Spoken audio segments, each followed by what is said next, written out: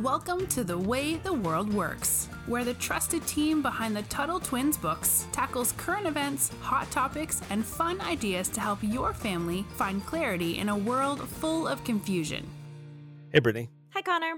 It's likely, if not totally certain, that every single one of our listeners has heard and can probably recite the Pledge of Allegiance. And from the day we start school, for those of us who went to public school and even a lot of homeschools, we are taught the words and told that, it's our patriotic duty to face the flag and to declare our allegiance to our government. Now, there's some obvious problems with this, in my opinion, but what some people don't understand is that the pledge has some aspects to it that might even be worse than their words, their origin, where they came from.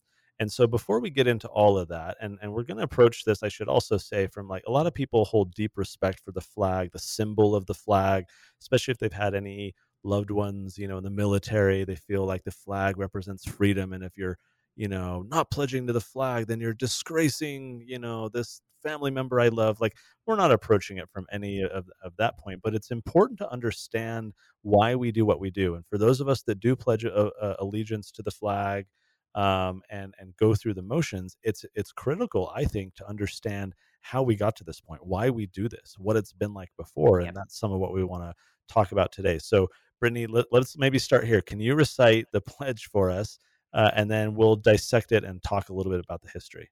I was so confident about this, but not, yes, I can. Okay. I pledge Put you on the allegiance spot. to the flag of the United States of America and to the republic for which it stands, one nation. Wait, I forgot, like, one nation, one Under nation under God, God. Wait, indivisible. Ah, no, I can't do it all. It's been so many liberty, years. and And justice justice for for all. all. And the under God was added only a few decades back, like half a century Did back. I get the indivisible part though? Because that's the Huh? part I want to make sure we talk about later. Yeah, Yeah, yeah. I got it. All One nation, right. indivisible, under God. Yeah, that's right. Yeah. Wow, it's been a while. Gotta clear those cobwebs. Okay, so now before we dissect the parts of the pledge, I want to talk a little bit about the history. This is something that a lot of people I found just don't know at all. Now, the Pledge of Allegiance was written by a socialist named Francis Bellamy in the year 1892. And he wasn't just a normal socialist. Of course, socialism, 130 years ago was slightly different than what a lot of people today think is socialism. This guy was a utopian socialist. He saw What is that? That's a big socialism. word, Connor. What does Yeah, okay. utopian A mean? utopia is like a perfect world, a perfect society, just like I dystopia, was which gonna we say it talked sounds about like before. dystopia a little bit, yeah. Right. Dystopia is kind of an awful world. And so a utopian is someone who thinks that they can bring about, you know, uh, peace and harmony in a perfect world. Now, a utopian socialist thinks that the way to do that, of course, is then through socialism. And so the wording back then when he was working on this was a little bit different. The original pledge said, I pledge allegiance to my flag and to the republic for which it stands, one nation, indivisible, with liberty and justice for all. So, what's interesting here, I think, Brittany, is that this was a sign of blind obedience Mhm. to the government. And Bellamy was an avowed socialist. He's also this kind of preacher, utopian Christian kind of guy. And he actually taught his congregation that capitalism was evil. He believed that Jesus was a socialist, therefore that other Christians should also be socialist. And so there's a lot of this background here that people often don't know. Yeah, there's also it gets even murkier, as if it couldn't get any worse. He was also one of the leading figures in the movement to nationalize education, and you and I have talked about how problematic this has been in prior episodes. You know, nationalizing education, making it what we now know as public education, has been so detrimental. I mean, both you and I went to public schools, but as we've gotten older, we can see the problem with public schools and how it's squashed individualism, and it's helped indoctrinate a lot of kids who are very impressionable with political propaganda. It doesn't even teach you how to think. It teaches you what to think. Or yeah, I got that right. So that I was like, wait, how does that go? Yeah. So that's a big problem for me. And that stands out as something big because you talked about blind obedience. And I think if we're teaching kids blind obedience, you and I have always talked on here about questioning authority. And so I think that's really important. And this kind of seems like the opposite. But Bellamy also called for a very strong government. And he said that only a socialist economy could allow both the worker and the owner to practice the golden rule. And now, Connor, this actually always Yeesh. stands out to me because you and I have talked a lot about the golden rule. And I don't know, you want to kind of explain a little bit how this is literally like socialism is like the opposite of the golden rule? Well, you think of the early socialists and even like Karl Marx, who was kind of the father of communism. They perceived capitalism as oppression, and this has actually come back into vogue. A lot of people today are now saying, excuse me, that capitalism is an oppressive institution, and that workers are being exploited. In other words, that people who have jobs, they're not being paid enough. It's the Jeff Bezos of the world that are stealing all the money, and they should be giving more of it to the workers. It's always about these workers and the injustice, the unfairness that they experience. And so socialism is like, okay, because capitalism is not fairly giving you what you're due, we're going to force the Jeff Bezoses and Elon Musks of the world. We're going to take more of their money and we're going to redistribute it down to you. We're going to have the government come in and say what's fair. And that's kind of the vision of what socialists are trying to do, because with Bellamy, him saying that only in a socialist economy can both the worker and the owner practice the golden rule. He's basically saying that without socialism, then the owner is going to not practice the golden rule when it comes to his workers. Never mind the fact that they've both agreed to a certain wage, right? There's a voluntary exchange here. The worker has consented to offer his labor in exchange for whatever money he's being paid. You would think that is sufficient to practice the golden rule, but somehow Bellamy's thinking when you force people to do things, somehow that's obeying the golden. I just don't understand this at all. But Francis Bellamy, it was called the Bellamy Salute. I don't know if you know this, Yes. Brittany. You can Yes. find photos of this on the internet. If you Google Bellamy Salute, We'll you put will one. We'll put find one in the show notes. great. You'll find uh, photos of children in school, all standing, in a row and everything, and they're saluting the flag. Except they're not doing it with their hand over their hearts. They're No. doing it in what we today call the Hitler salute. They're pointing to the flag, arm outstretched, palm down, fingers all together. And it's kind of eerie because that's what the Nazis did. Well, Congress came in during kind of the Nazi era, and they're like, "Oh, we don't want to be saluting with the pledge like that." Oops. So Congress actually came in and changed it and said, "Oh, let's do our hand over our heart instead." Now, it's one thing to talk about, okay, well, Bellamy was a socialist, the person who created this. And yes, he wanted children to be cogs in a machine. He wanted them to kind of be, supportive of the state, and the state is what mattered, the government. Like, it's one thing to kind of say all that. Oh, but, Bellamy was a long time ago, right? The pledge now today means something different to me. Well, I think of it like, why are we pledging to a government or to a flag? I should be like, if I'm religious, I want to pledge to God, Yeah. or I'm going to pledge to my family or myself. Like, I've never really understood why we pledge to a flag. That seems very odd. It almost And seems like a little bit like idol worship if you're somebody idolatry, who's into yeah, if you're somebody who's into religion where it's just almost blasphemous in a way. like I pledged the golden calf Yeah.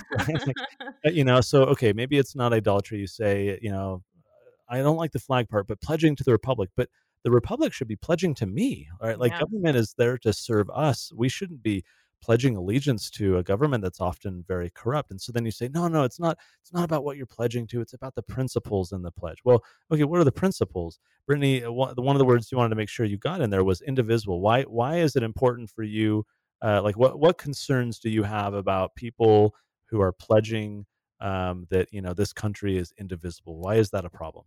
Because it's not, nor should it be. One thing I think we've used the word secession in here before, on one of the previous ones.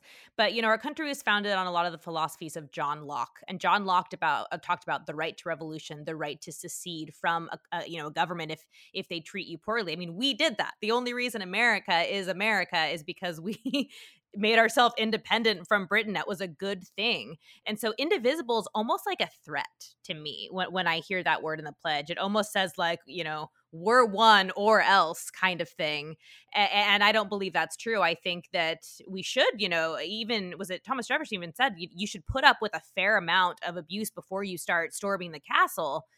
but we should have the right to be, individual and secede if it gets to that point. So I've always hated that word in it because it does sound a little threatening to me almost. I agree. I think we need to preserve the opportunity to be divisible, to go our separate ways if, the country is, if the government is abusing us. The Declaration of Independence says as much. And so this part of the pledge really contradicts the Declaration of Independence, which I think is far more inspired and inspiring. Yes. And another portion I take issue with, and this is as someone who's, a God fearing Christian individual, is saying that this country is under God. I want it to be. I wish it were so, but I don't think it really is.